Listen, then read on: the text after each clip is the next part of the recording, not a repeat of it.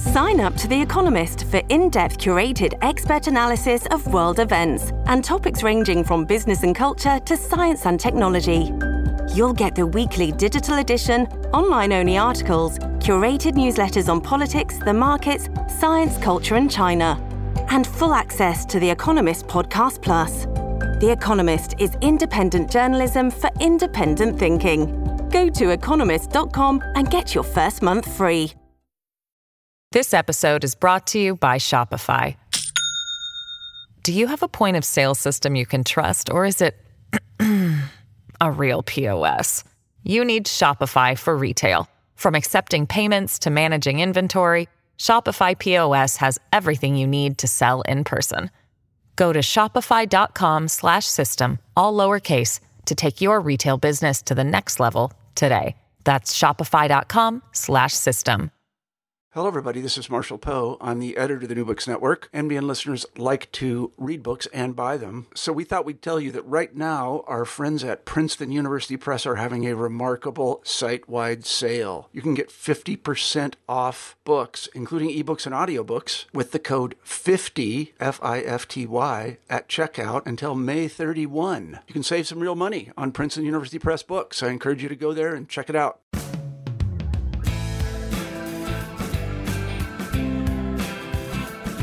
Hello, and welcome back to New Books in American Studies, part of the New Books Network. I'm Carrie Lane, a host of the channel. In her new book, Collisions at the Crossroads, How Place and Mobility Make Race, published by University of California Press in 2019, Professor Genevieve Carpio considers tensions around mobility and settlement in the 19th and 20th century American West, especially California's Inland Empire.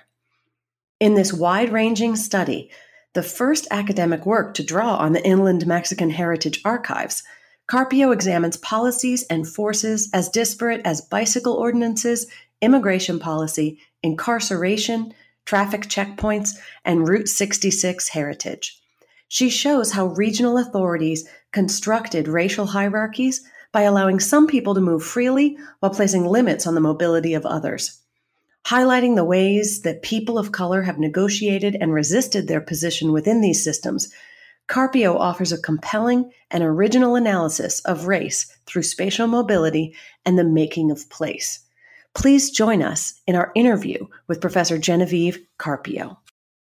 I am thrilled to be talking today with Dr. Genevieve Carpio, author of Collisions at the Crossroads, How Place and Mobility Make Race, published by University of California Press in 2019. Dr. Carpio, welcome to the show. Thank you for having me. Oh, it's our pleasure. So before we talk about your book, could you begin by telling us a bit about yourself?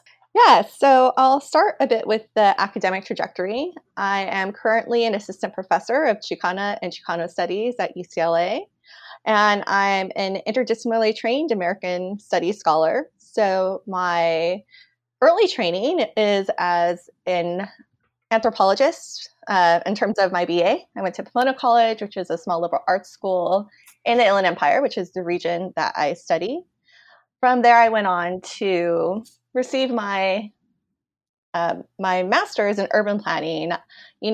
As a result of my undergraduate training, I was really interested in knowing, what do we actually do to solve all these problems that we're learning about in terms of spatial inequities. And for me, getting a degree in planning was an ideal way to go about answering those questions.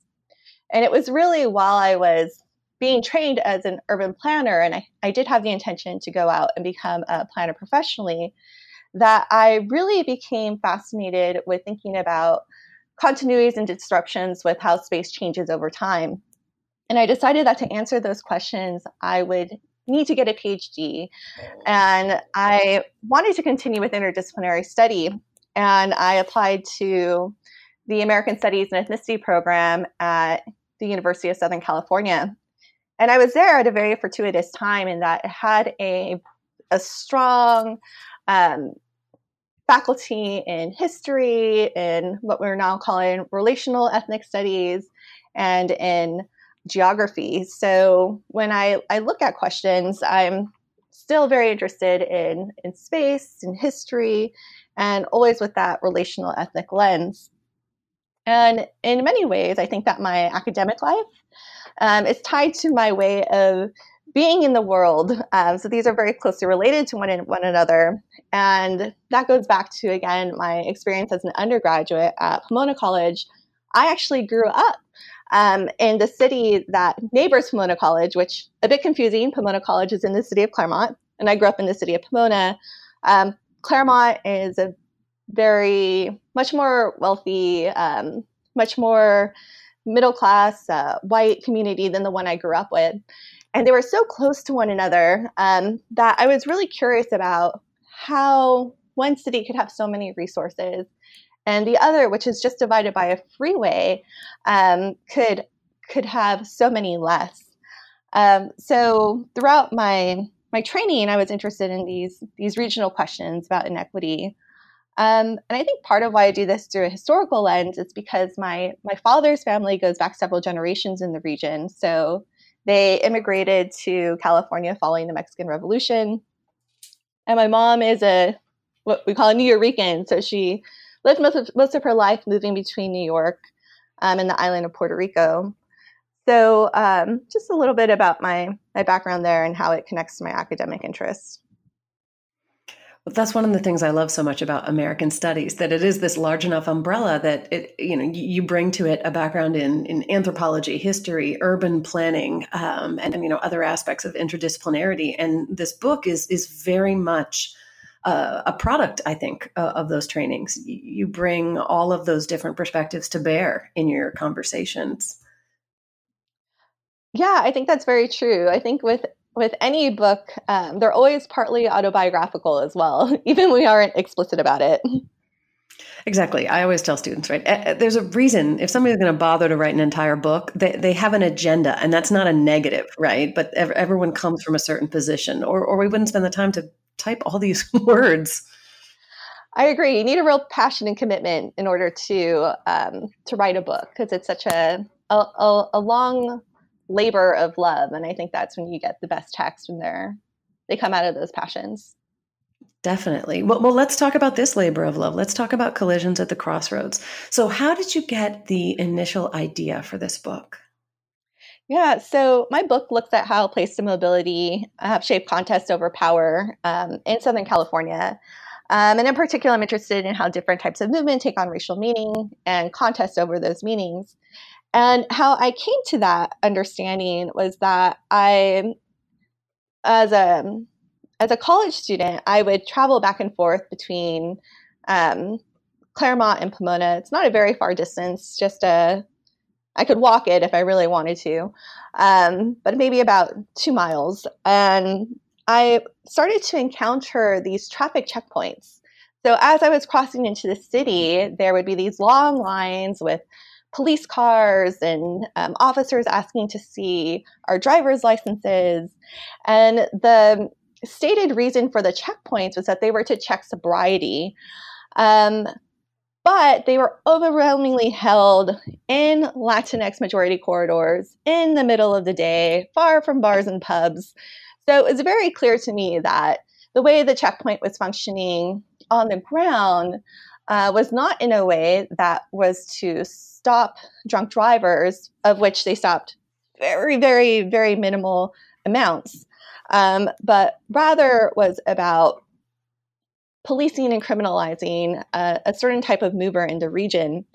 And this was partly because of, at the time, drivers in California who were unauthorized immigrants were not allowed to have a driver's license. So by and large, that was the group that was having their cars impounded, that was having heavy fees levied upon them. And there's a lot of activism that occurred as a result of that disjuncture. And this type of criminalization was occurring at the same time as the region was experiencing this growth in Route 66 nostalgia. So we could see this in a number of ways. For instance, there were car shows and street signage that was demarcating the route. But these two portrayed just a particular type of driver that was being celebrated. In particular, it fixed that history of the region at a time when it was imagined as white and middle class, while the reality of the region at the time was very far from that type of demographic makeup. So it actually distanced it pretty far from its present. So it was a combination of seeing these traffic checkpoints that were criminalizing Latinx motorists and these forms of nostalgia and heritage that were celebrating white drivers that made me curious about how one form of driving, or more so driver, could be celebrated and the other could be criminalized in such extreme ways. How did these narratives exist one another? What was it about that relationship between race, place, and mobility that allowed for checkpoints and this form of heritage to exist alongside one another? So I was really interested in getting at the crux of that question. So how did you go about researching that question? What did your research for the book entail?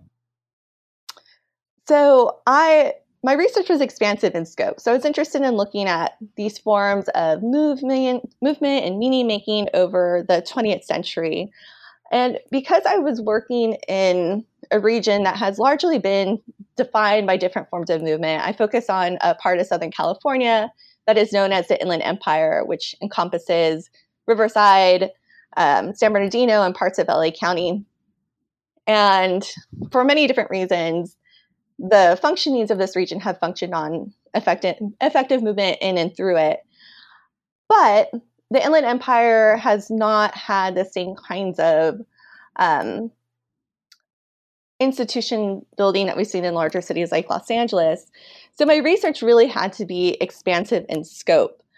So I look at, I think, over 50 archival and manuscript collections. These include collections like the National Archives and Record Administration, the Huntington Library and their ephemeral collections, as well as the works of certain Chamber of Commerce representatives, the Japanese American National Museum.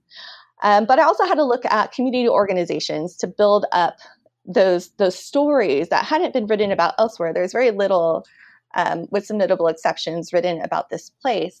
So I was in museum basements, at historical societies, looking at their private collections. I even went to a private boys' home and was able to get access to their pupil records, city hall records, things like ordinances, as well as city dockets and court cases. Also, because of my background in planning, I was very interested in what can we learn by looking at the extant built environment. So very often I would visit the sites to see, what remains of these places, to get a sense of how close different sites were to one another, what was their relationship to the infrastructure around them. And alongside the built environment was looking at maps. I've always been really interested in how we represent spaces through cartographic representations and how those then can be very powerful in terms of shaping how place development unfolds over time. And so these are one of the non-institutional sources that I look at, the built environment and maps. But also, I'm very drawn to popular culture, so novels, songs, and the existing built environment, as I mentioned. And all of these offer insights into the relationship between place, race, and mobility. It's really those stories, those relationships I was looking for whilst going through my sources and data. Well, and you mentioned the Inland Mexican Heritage Archives, and you were the first scholar to use those in a scholarly work. So how did you find those? And then how did you go about using them for the book? Yeah, so in the book project, I draw on a lot of my experiences as a public humanist. So at the same time that I was working on my PhD and years before that, actually, I was extensively involved in local organizations like the Historical Society of Pomona Valley, the Southern California Library, which is a social justice archive here in Los Angeles. And it was in the course of working with those organizations that I learned about Inland Mexican heritage, which is this incredible grassroots effort to document, preserve, and share the stories of Mexican descent and indigenous communities in the Inland Empire. And a lot of that work is really spearheaded by Antonio Gonzalez, who grew up in the city of Redlands and started to interview his elders, folks that had worked in the historic citrus industry and people in particular who had been impacted by freeway development. So I became involved with them I guess it's been about 15 years ago now. As this college student, we worked together on a documentary called Living on the Dime, which looks at freeway development, which I guess was another seed early on for thinking about questions of mobility. And it's turned into a long-term partnership. So we've done interviews, photo collection days, public events, grant writing, and I've come in and out at different times. And they're really wonderful and now operate under the name of Casa de Culturas. So for me, it was really exciting to be able to work with those oral histories, some of which I helped collect in photographs, in order to create this history of a region in which the archives aren't yet fully developed in terms of recording many of these stories. So it really took, again, these non-institutional sources and the works of really grassroots efforts in order to get at those. That's great. And I really do think it adds that the use of that and other archives really add a sense of how people experienced mobility in the times that you're studying, right? I always enjoy projects where people are really at the center of them. And I think this is one of those. So once you finished your research, what does your writing process look like? Do you write on paper? Do you write on a computer? Where do you do your writing? What's that look like? Oh, I love this question. I love thinking about how other people might go about this process as well. So for me, I think that the process is simultaneous. So I always start by immersing myself in the data, reading the stories, and then I type. So I'm definitely a computer person. But when it comes to my edits, I love to print it out and take it to a different location than the one that I wrote it in. And that's where the real crafting comes around, I think, in those handwritten edits on the printed paper. And I'm actually not really one for writing too much in my office, but I like going to places like coffee shops where, there's that background noise. It's almost like being at the gym where it's like, other people are working too, so I'm going to write as well. And we're all in our zone together, but separately, that I really enjoy. And then the other place I really love to write, and I think this is a matter of just how I grew up, I always did my homework on the kitchen table. And so now as well, I love to work in the places where I eat. So I think that's part of the coffee shop appeal, but also just in my home kitchen table. I have, a formal desk and everything, but somehow I always land up in the kitchen to do my most earnest writing. That sounds very familiar to me. We have all these desks, and then the kitchen table gets used for everything. Exactly. Well, now let's turn to the book itself. So you opened the book with the story of lowriders being banned in 1993 from the Rendezvous, a yearly celebration of Route 66 cruising heritage in San Bernardino. And I found this especially interesting because I spent my adolescent years in Bakersfield, which is in the Central Valley, not in the Inland Empire, but also has a really vibrant lowrider cruising culture. And so, it sort of grabbed my attention immediately that this was the story you started with. So what made you decide to open the book with that event? First, I'll say I really have to hold back because all I want to do now is ask you about Bakersfield. But part of why I was drawn to opening the book with this story is because in so many ways, this event is where the question started for me. So it's where I needed to start with the reader as well. So, I had mentioned that the motivation for this book came from seeing these traffic checkpoints occur alongside this growth in Route 66 heritage. And this rendezvous is just the mother of that. It is the mother festival of the Mother Road. It brings 500,000 people to the city of San Bernardino to celebrate Route 66 heritage. And I had learned that in the 1990s, they had started to prevent lowriders, which we can understand as a popular car subculture, particularly amongst Mexican Americans.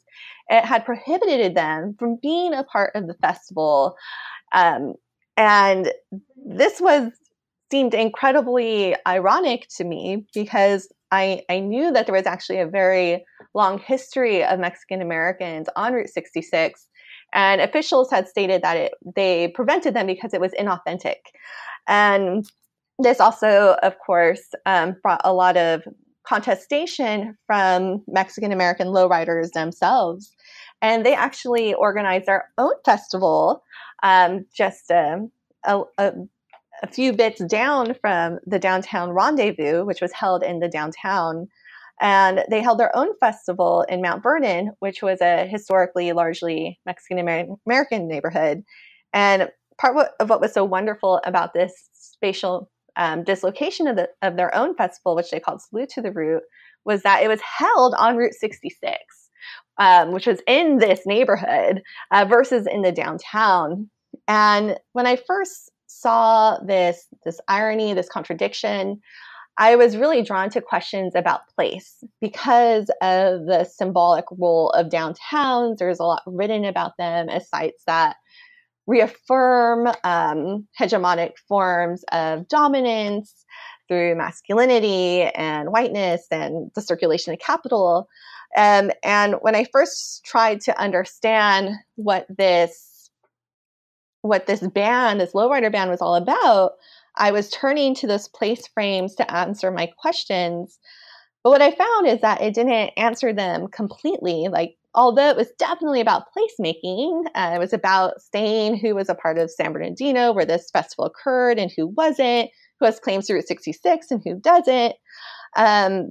It was also about movement and the meanings attached to those movements.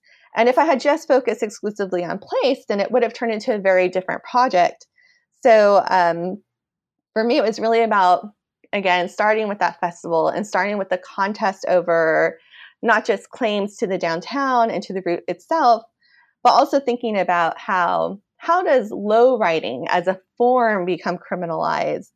How do these debates over the meaning and belonging of Route 66 more largely contribute to the way these are manifesting at the regional level?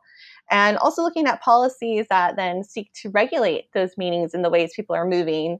So this meant looking at things like the lowrider ban, but also things like no cruising ordinances that were passed throughout the city, and particularly those that were prohibiting movement, again, from those largely Mexican-American neighborhoods into the downtown area. So that's why I start with that event. Well, and I think your book does a wonderful job of examining, whose movement is deemed suspicious and whose is not in specific moments and places in Southern California history. And to sort of, you cover a large time span. So to lay a foundation for the book, in that first chapter, you provide a historical overview of what you call, quote, the rise of the Anglo fantasy past from 1870 to 1920. So could you give our listeners just a few highlights from that wide-ranging chapter? Yes. So the book itself focuses on the period from 1870 to 1970. And I structure it this way because I use the citrus economy, which was a symbolic and economic backbone of much of the region, in order to serve as bookends to the story that I tell. And so in that first chapter, I'm providing some background on how this region came to be. And in particular, I am focused on the rise of that citrus industry, in large part because that was one of the drivers of economic and symbolic development. But also that was one of the catalysts that made mobility and migration so important in this particular place. That was the catalyst that drew so many migrants and movers to the region from far off places. So it made it an important place to think about immigration and migration, but also because effective movement within this region, because of its agriculture, was so important on the daily level and the everyday lived lives of the people within it. So this chapter starts with the symbolic christening of this region as how it's popularly known as the Citrus Belt, and with the visit of Theodore Roosevelt in 1903. And it's as part of a larger Western tour. So there's also links to Western mobility. We can think of Turner here, for instance. And he is asked to replant the first navel orange tree in the center of this resort hotel as emblematic of this community of Riverside that he stops in. And so I use this occurrence to talk about, one, the importance of citrus and the relationships that creates, but also for thinking about how is it that this navel orange becomes emblematic of a region that is actually quite multiracial and has many different communities laying claim to it at the same time. So we move through in that chapter several of those counterclaims, all of which center mobility, which I want us to think about broadly. It's not just migration, it's just not movement between A to B, but all of the meanings, all of the policies, all of the technologies that enable and disenable different kinds of movement. So that chapter looks at those competing claims. One such story I tell is that of Agua Mansa, which was a New Mexican settlement that, again, was already in this region and largely based on a small farming economy. And these Agua Mansa settlers are largely Hispanos, as they would define themselves. And their different forms of subsistence often conflict with those of the Riverside colonists, who again are largely agricultural. And so by the time of this replanting of the navel orange, part of what unfolds is the ways that their claims to space are erased or denigrated, but nevertheless how they continue to make claims to the regions, particularly through acts of pilgrimage. So they return to Agua Mansa, although they become a bit of a diaspora, every year for this particular festival around the church. Another story I look at is that of the Sherman Institute, which was an off-reservation boarding school. And I was concerned here because it was very important to me that settler colonialism was a thread that ran throughout the book. And I wanted to show the ways that these claims to space by colonists very much so depended on the management of bodies of color, and in particular, American Indian populations. And in this story, I was interested in how American Indian youth continued to remap the region. And one of the ways they do this, it was through running away.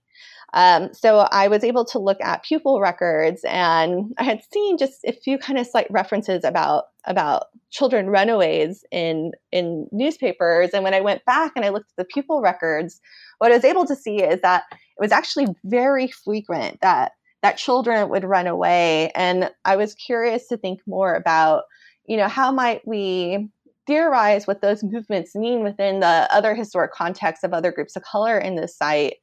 And also to think about the agency that it would take for the students to make that movement, as well as how then did authorities react to that subversion of their forced containment within these sites. And then the last form of movement I look at in that chapter is that of Chinese immigrants. So it's really that play between those populations that were a bit more embedded in the region. So again, American Indians as well as Mexican populations, alongside those claims of white settlers and then Chinese immigrants who one would think would have many of the same claims of white settlers in terms of these claims to meaningful regional development. But in many ways, we can see how it's through different forms of their movement that they're policed and kept from entering the citrus industry.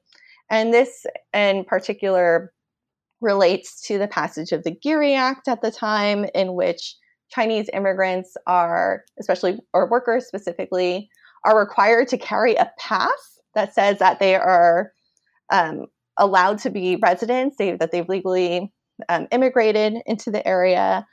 And it's through that pass system that we see the emergence of Chinese inspectors who come into the region and really much so focus on the everyday movements of those Chinese immigrants in order to police forms of movement that would have allowed them to enter the citrus industry, thus pushing them into alternative economies, and in particular, truck gardening.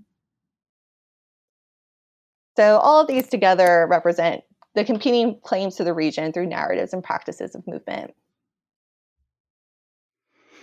That's great. And you know, your second chapter focuses on a slightly different topic, and it's actually one of my favorites because so much of what it covered was just entirely new to me.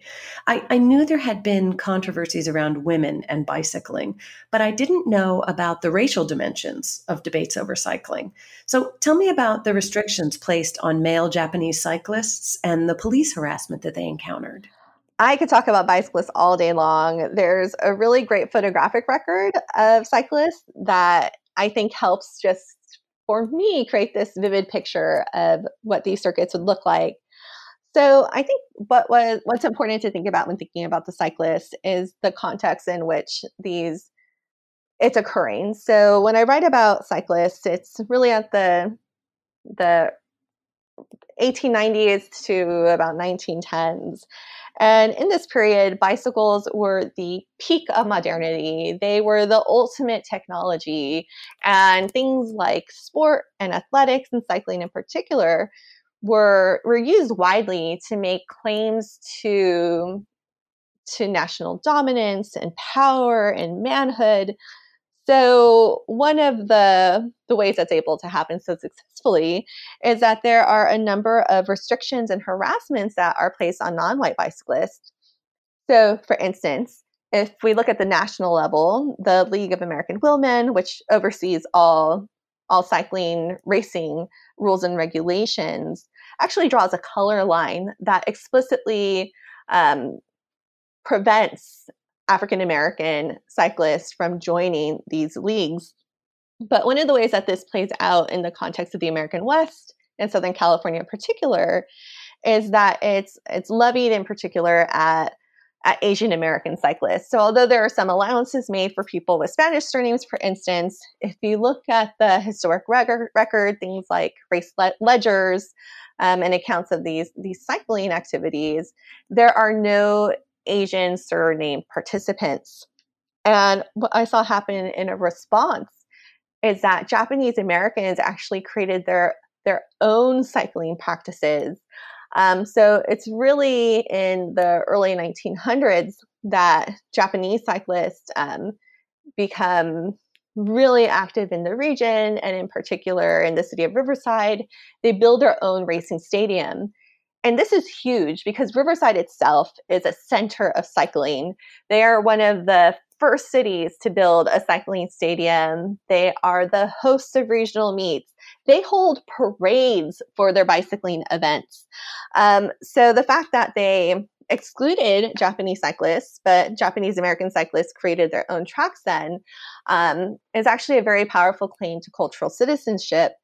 And in many ways, it's actually welcomed by the city elite by the time that it opens.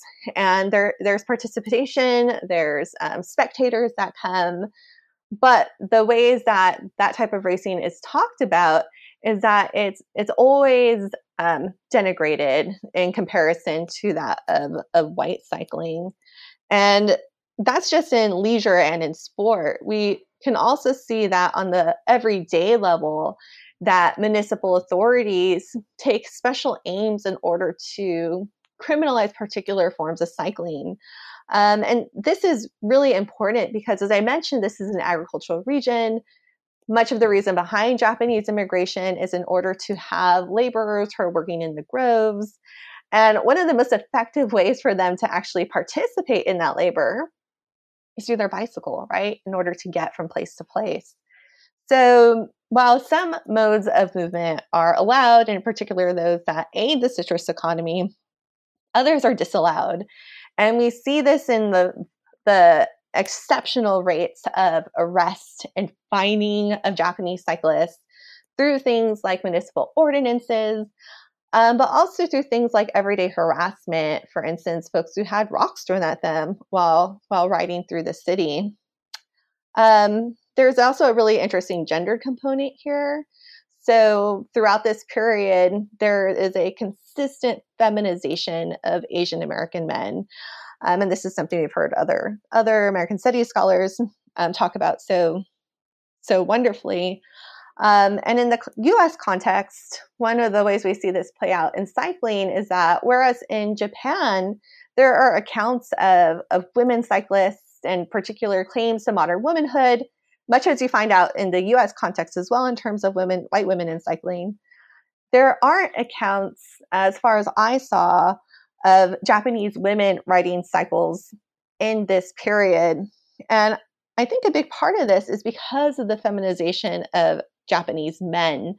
So in order for those claims to manhood that have been so successful and prevalent through sport and through athletics to have weight, that means aligning bicycles specifically with men and with masculinity in the context of the U.S. This episode is brought to you by Shopify. Do you have a point of sale system you can trust, or is it a real POS? You need Shopify for retail. From accepting payments to managing inventory, Shopify POS has everything you need to sell in person. Go to shopify.com/system, all lowercase, to take your retail business to the next level today. That's shopify.com/system. Well, it really is interesting. That chapter made me think so much about Gail Biederman's work in Manliness and Civilization, about Jack Johnson and boxing, and just the way in which boxing is seen as this, it's the height of civilized masculinity until African-American men start winning. And then the sort of meaning of boxing changes. And it seems like some of those similar things are happening around cycling. And then when the field becomes more racially complex or racially heterogeneous, then all of a sudden the meaning of cycling starts getting interpreted in more complicated ways than just celebratory. Yes, I totally agree with that. And her work was a huge inspiration in terms of thinking about manhood and masculinity and how those themes run through what's happening in cycling circuits. I think part of what drives this point home is that, you have the period when white cycling is at its peak, followed by a period when Japanese cycling is at its peak. And again, in World War I, there's this renewed turn to the bicycle as a means of, saving on gas. It's good for the economy, et cetera.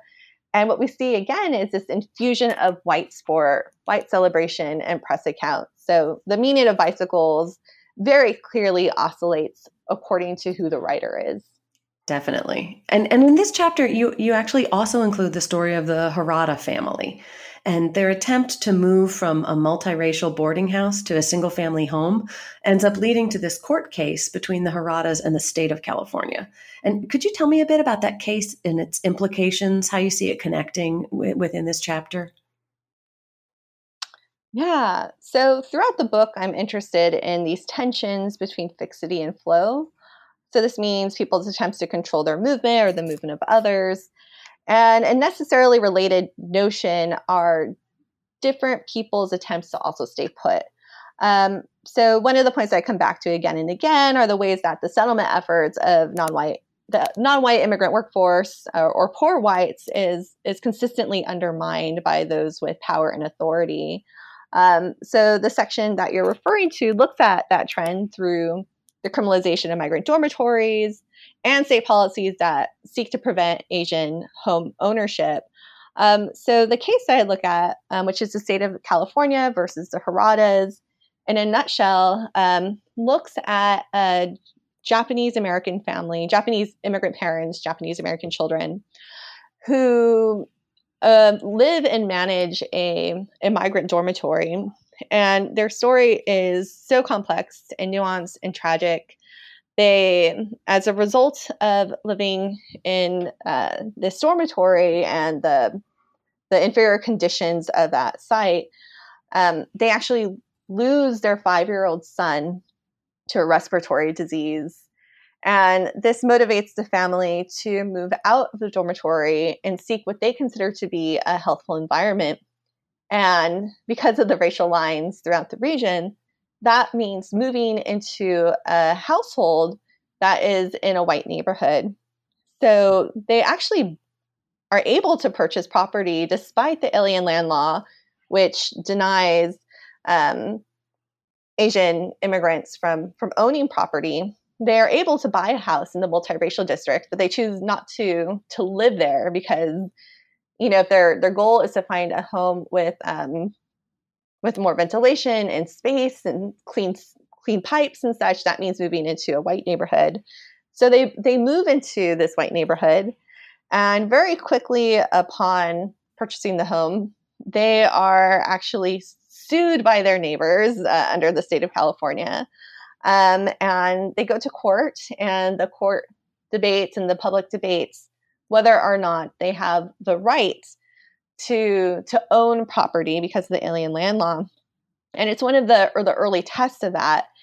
And what the court finds ultimately is that they do have the right because the house was born under the names of their citizen children. So popularly, this case has been lauded as a civil rights victory.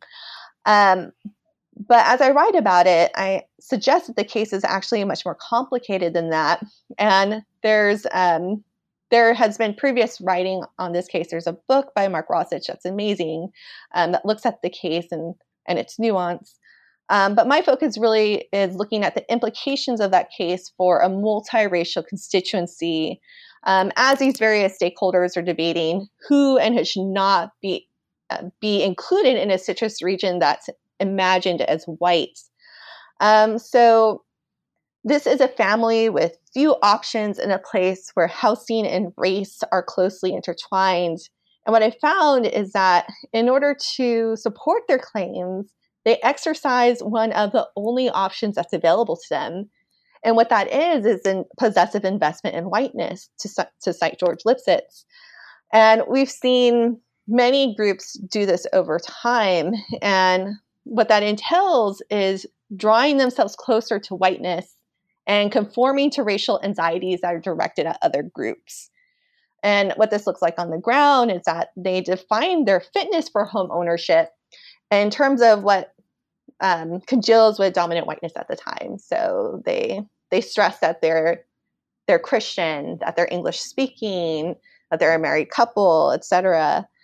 And they denigrate those groups that are more clearly on the other side of the line, specifically pointing to the resident Mexican and African American populations and their desire to have distance from them. So their victory does not, in fact, dissipate anxiety that's directed at other non-white groups and even other Japanese Americans that are less wealthy than they are. This is a family that runs their own business. In many ways, they're more elite or middle class.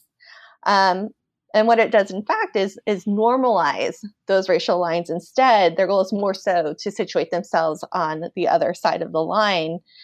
And one of the ways that we see how this normalization takes effect is even in the judge's findings, where he finds in the favor of the Harada family, is that he laments the inability of the alien land law to enforce harsher restrictions or these, quote, unfortunate or embarrassing situations. And what this does is it foreshadows the tightening of these restrictions a few years later. So by the 1920s, there's a new alien land law that's passed that really closes a lot of the loopholes that families like the Haradas had, or other families had used to purchase property. Yeah, the situation of the Harada family reminds me a lot about May Nai's book on the invention of Chinese America, where she's looking at the Tape family, who are this, elite Chinese American family.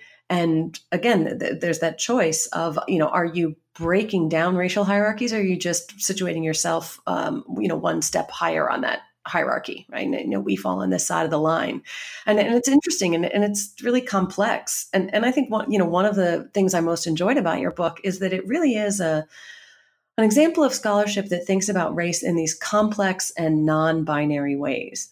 And the next topic you tackle is the way in which Mexican immigrants were in these early decades of the 1900s, simultaneously cast as both especially immobile, right? Because they're not like the so-called, rootless white and Japanese itinerant workers, And at the same time, they're being seen as especially mobile, called, I'm quoting you, birds of passage, whose circular migration sidesteps these debates about, the perils of permanent residency of non-whites. So can you tell me a bit about those complex and competing narratives?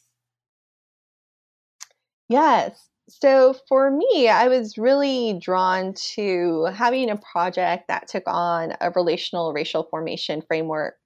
So that means thinking about the variety of groups who are experiencing their racialization alongside one another and decentering whiteness as parts of those racialization, although that's always looming and structuring of it.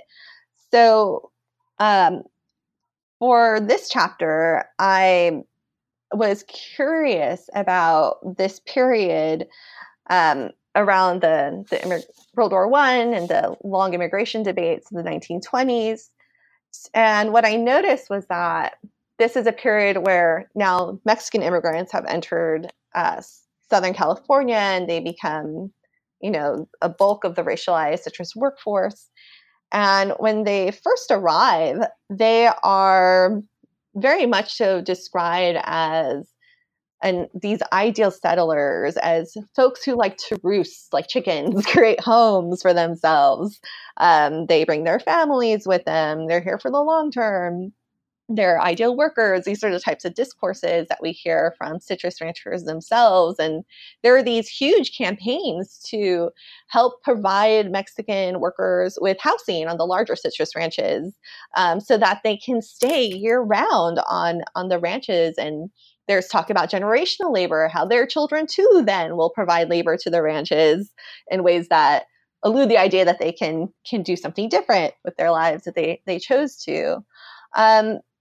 But very quickly, just a few years later, as Mexican immigration becomes a matter of concern following immigration restrictions placed on other groups and the rise in Mexican immigration, is that they are then described as hypermobile. So they're not settlers at all. They're, quote, birds of passage. They return to Mexico at the end of the picking season at their own volition. They do not make households. They are not a permanent concern. So there's this real kind of whiplash that's created in the historical record when discussing the innate mobile racialized tendencies that are attributed to Mexican people. And how the relational racial formation framework comes into play here is that the racialization of Mexicans as either immobile or mobile always occurs against that of other racialized groups. So in particular, when they're being described as innately settlers, that racialization is occurring alongside discourses of Japanese immigrants and white, quote, tramps or white itinerant workers as themselves highly mobile. So whereas that is denigrated at the time, that those forms of hypermobility, then Mexicans become an ideal worker because of their penchant towards immobility. Whereas on the other hand, just a few years later, when Mexicans are racialized as these birds of passage who will innately return, that racialization occurs against that of Puerto Rican and Filipino migrants who have the ability, they have rights that Mexican immigrants don't because of the colonial histories of the U.S. and Puerto Rico and the Philippines. Then Puerto Ricans and Filipinos are denigrated as being immobile, as being settlers who will come and stay in the continental U.S. And there's all sorts of anti-Blackness that plays into those discourses as well, which I can get more into. But basically, they're described as a greater threat than, again, now these Mexican birds of passage, who not only aren't as much of a racial threat, but also will return of their own volition because it's innate to them, or more nefariously as a point towards that they can always deport them, right? If they choose not to leave.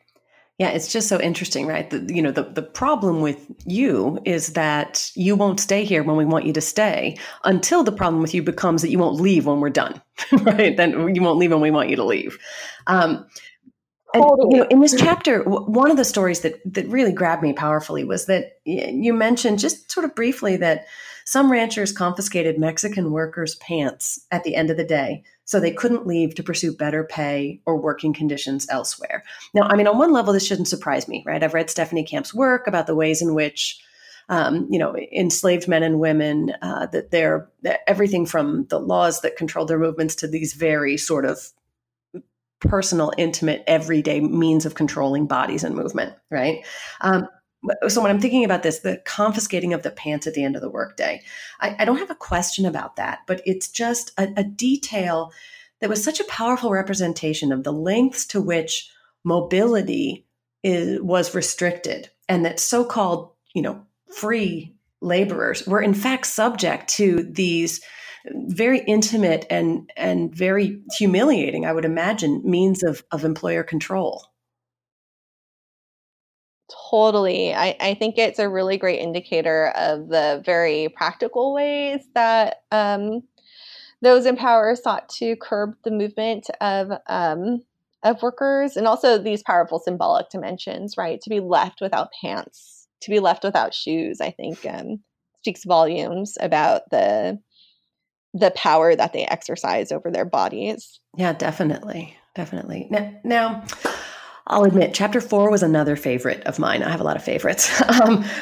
Here you consider the significance of cars in Mexican households. And you note that in the 1920s, Mexican Americans actually outpaced Anglo-Americans as drivers, despite, they're still being denied service in automotive showrooms at the times. So can you talk to me about the economic and cultural significance that cars held for Mexican households? Yes. So often when we think about automobiles in the 1920s, they're considered a plaything of the wealthy. They're used for leisure and, have more of these affluent connotations to them. But when we look at the Mexican, both immigrant and Mexican American populations of inland Southern California, it became clear to me that cars were a really big deal. On the one hand, when I started to gather data and surveys on car ownership, I found, again, that, as you mentioned, that Mexicans outpaced Californians as a whole in terms of their car ownership.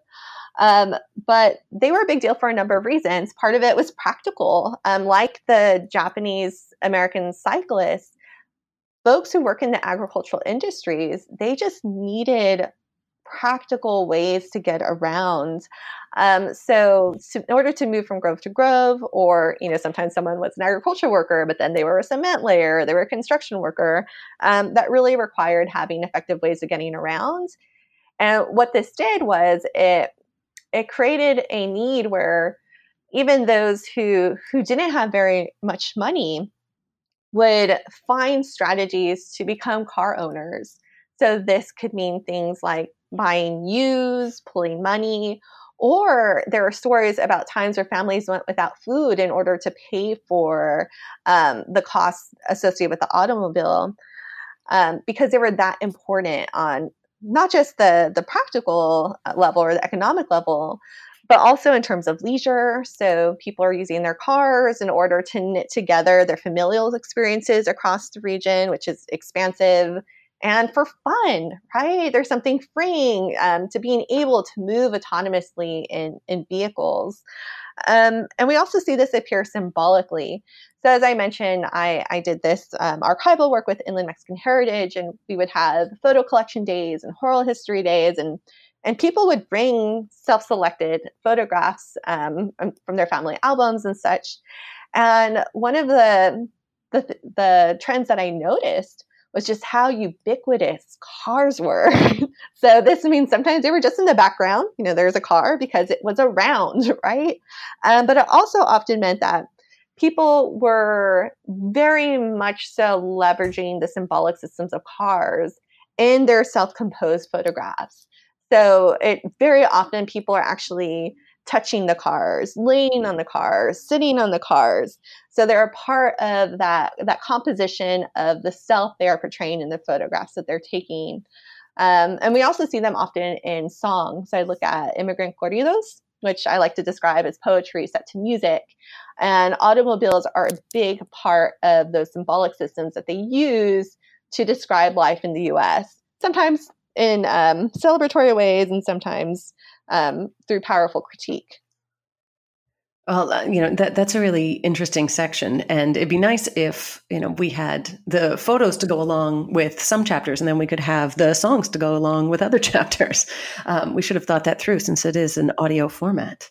I'd also love to hear a bit about the final section of this chapter that you subtitle "The Joy and Crime of Latino and Latina Youth Behind the Wheel." Yes. So this section is concerned with Latino and Latina motorists in the 1930s. So whereas in the 1920s, we see, as I mentioned, there are high rates of Mexican car ownership in the 1920s, and it's often viewed as a positive thing among citrus ranchers. They are providing garages alongside things that they call, quote, essential in labor housing. So this means electricity, running water, garage. These are essential. And we see, again, one of these quick shifts in the 1930s where the meanings that are attached to Mexican motorists changes significantly, where it's no longer seen as something positive or good for the economy, but rather it's considered a cost. So this is occurring in the context of the Great Depression. And oftentimes when we think about Mexican populations in this period, and if you think about coerced or forced mobilities, one of the policies that would come to mind is that of repatriation. But I was really curious about those who were left behind. And this drew me to the story of Latina and Latino youth. And I say Latino and Latino because it included Mexican populations, but also here we just hear stories about other ethnic origin Latinos. And part of where this criminalization happens is on the popular front. So this is the era of crime drama. So I like to describe this as, like Law and Order, but by radio.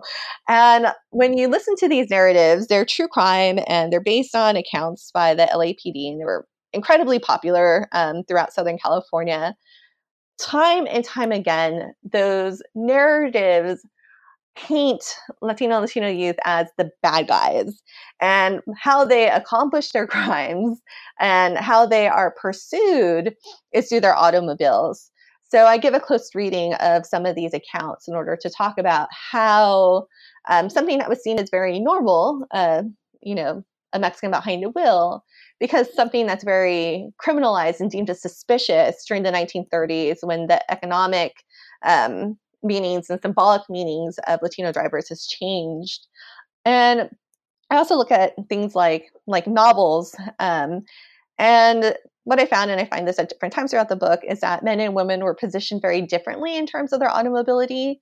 And in terms of women in particular, that's often seen as a morality crime, even to be behind the wheel.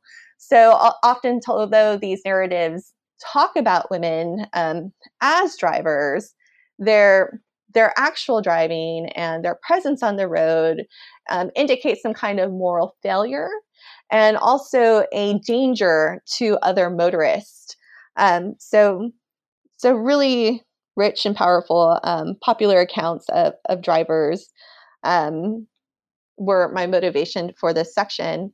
And then I take those popular accounts and I tie them back to what is happening on the ground. And in particular, I'm interested in the incarceration of Latino youth in this period, which has a huge spike. And specifically, when you look at the arrest rates for Latino youth, which are in the record described as solely Mexican, the number one reason why they are arrested at this time is for joyriding. And I find joyriding a truly compelling crime because there is nothing about the act of driving that would betray one as being criminal, right? but it's rather the officer's discretion to deem the driver themselves as suspicious that catalyzes arrest.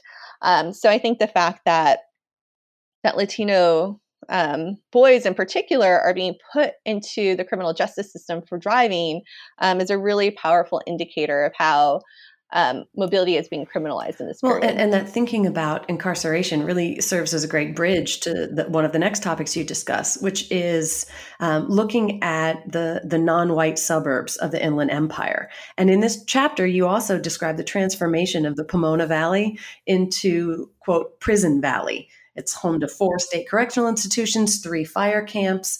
How do prisons fit into the story that you want to tell about this region? So I write about prisons in my final chapter as a reminder that some people's mobility, even other people of color, has often depended on the immobility of others. So a large part of why this region transitions from a citrus community to that of suburbia is because of the financial impact that the prisons make in the valley. My other aim is to show that groups that we often think of as the most essentially stuck in place have come up with these innovative mobility strategies in order to overcome the confinement that state forces would thrust upon them. And in terms of the prisoners in this chapter, they take on all sorts of innovative mobility strategies. So even though they're imprisoned, they do things like create periodicals that can circulate where they themselves cannot move. They work collectively to foster family visitation across the regional divides through things like special events and advocating for buses. And they even risk further incarceration by running away when living conditions become unbearable. And particularly in the 1970s, we see what we're seeing as a minimal correctional or state facility based on rehabilitation become a really violent, dangerous place for prisoners to be. And one of the strategies they take in order to avoid those circumstances is just leaving. And we see a lot of parallels across time. Criminalization and imprisonment run through the book in some ways, and here it's the most explicit. But elsewhere, there are stories about how those who would be confined resist their own mobility. And again, we see this in the American Indian children who run away from federal boarding schools. But even in the Mexican American youth who I talked about, who would do things like manipulate their car registration records in order to avoid police arrest. Wow. So, in your conclusion, you bring the reader back full circle to the celebrations of Route 66 that you started with. What is the reemergence of the Anglo fantasy past that you refer to in the conclusions title? Yeah. So in chapter 1, I introduced this term for the first time, and it begins with the founding of the citrus colony. The emergence of citrus is emblematic of the region. And part of how the Anglo fantasy takes root as the dominant narrative of the region, one that gives white settlers claims to its development, is through narratives of mobility. And specifically, it imbues the migration of white citrus farmers with this celebratory logic that marks their mobility as the catalyst of meaningful development and buttresses their claims over those of other groups. So if we understand settler colonialism as a continuously unfolding project, then we can understand this revival of the Anglo fantasy past in the region's more contemporary time period as a means by which settler colonialism continues to penetrate this region, which is one of the fastest growing regions in the United States. So some of the place that we see this is through Route 66 heritage, and that's really the focus of this reemergence in this chapter. So as I mentioned in terms of the introduction, we see this in the growth of car shows and streetscapes, but also this regional mall called Victoria Gardens. And this mall, or I think they described it as a regional lifestyle center, really has become this tableau for the region's history. So the way that the developers created it is that it's an open air mall that is designed as a large square. And as you walk through it, you move through a timeline for the region that starts with it as a small farm town all the way to a modern city. And as you walk through that tableau, they actually incorporate historical images from the citrus period and plaques that are supposed to look as if this area was actually much older than it is. And in a region where many of the residents are newcomers, it provides this lesson for this place that once again teaches them about the Anglo-Fantasy past, again celebrating certain times of development and placemaking, whereas erasing the long historical presence of people of color as well as the native population. So it creates this like nouveau mythology for this site that actually congeals really well with some of the conservatism that continues to exist in this place. Thank you, Genevieve, for that and for giving our listeners such a full sense of your book and its arguments. And, I'd like to know, what was the hardest part of putting this book together or of writing this book? For me, it's that there's so much to tell. We need work on this region. And for me, it's personally so important. And there's a lot of compelling stories that I couldn't include for a variety of reasons. So I think what was hardest for me was knowing when to stop and being at peace with the fact that one book cannot and should not do everything. But that was very difficult. Yeah, I think that's probably a challenge for many of us who get so excited about the projects we're in. It's hard to call it, right? It's hard to call it, but there will be more books. Don't worry. And I'll ask about that in a second. But before that, what was the most fun part of the book to write for you? I think the most enjoyable part of the writing process was, being in the archives and helping create some of them. I really love handling firsthand accounts of the past that bring new insight into the dominant ways that we view places. And I think one of the things I learned in particular from telling oral histories, that might seem obvious to some, but when I was pretty young when I was first starting these, and it's that every single person has a story to tell. So when writing, I was really trying to do justice to those stories. And I think it was really helpful to be able to think back to particular people, right? And that was pretty thrilling for me. So if readers take home only one thing from your book, what would you want it to be? I want people to think seriously about how mobility has informed racialization. So for me, the spatial turn and place-based studies created some of my favorite work in American studies, and particularly someone coming from a planning background.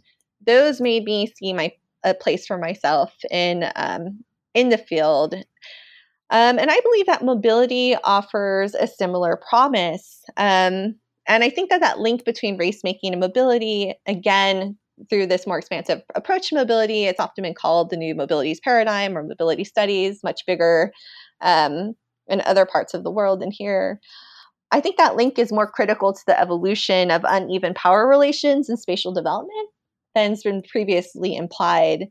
And if we follow that thread through, then we can also see mobilities and contests over mobilities as an important place to learn about the strategies and spatial claims that continue to be made by aggrieved groups. Well, and I think your book makes an incredibly persuasive case for that, right? For the importance of that view and of this perspective on history and the role of place and space and mobility within it. So I really appreciate your taking the time to talk with me, and I know that our listeners will too. But before I let you go, what do you think that next project will be? What do you think you'll work on next? So I have two projects I'm working on right now. One looks at the ways that mission revival architecture of the 1920s, 1930s, so think white stucco, red tile roof, how it traveled.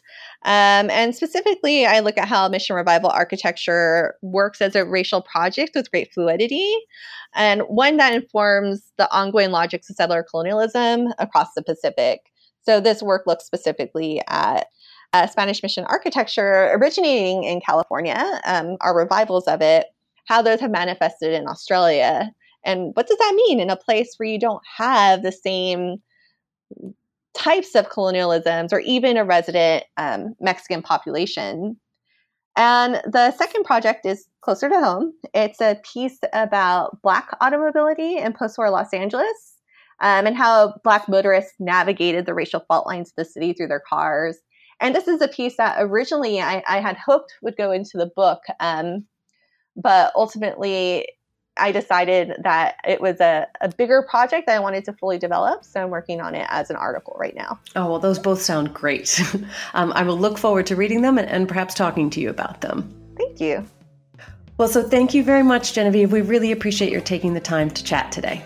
Thank you, Carrie. I so appreciate it.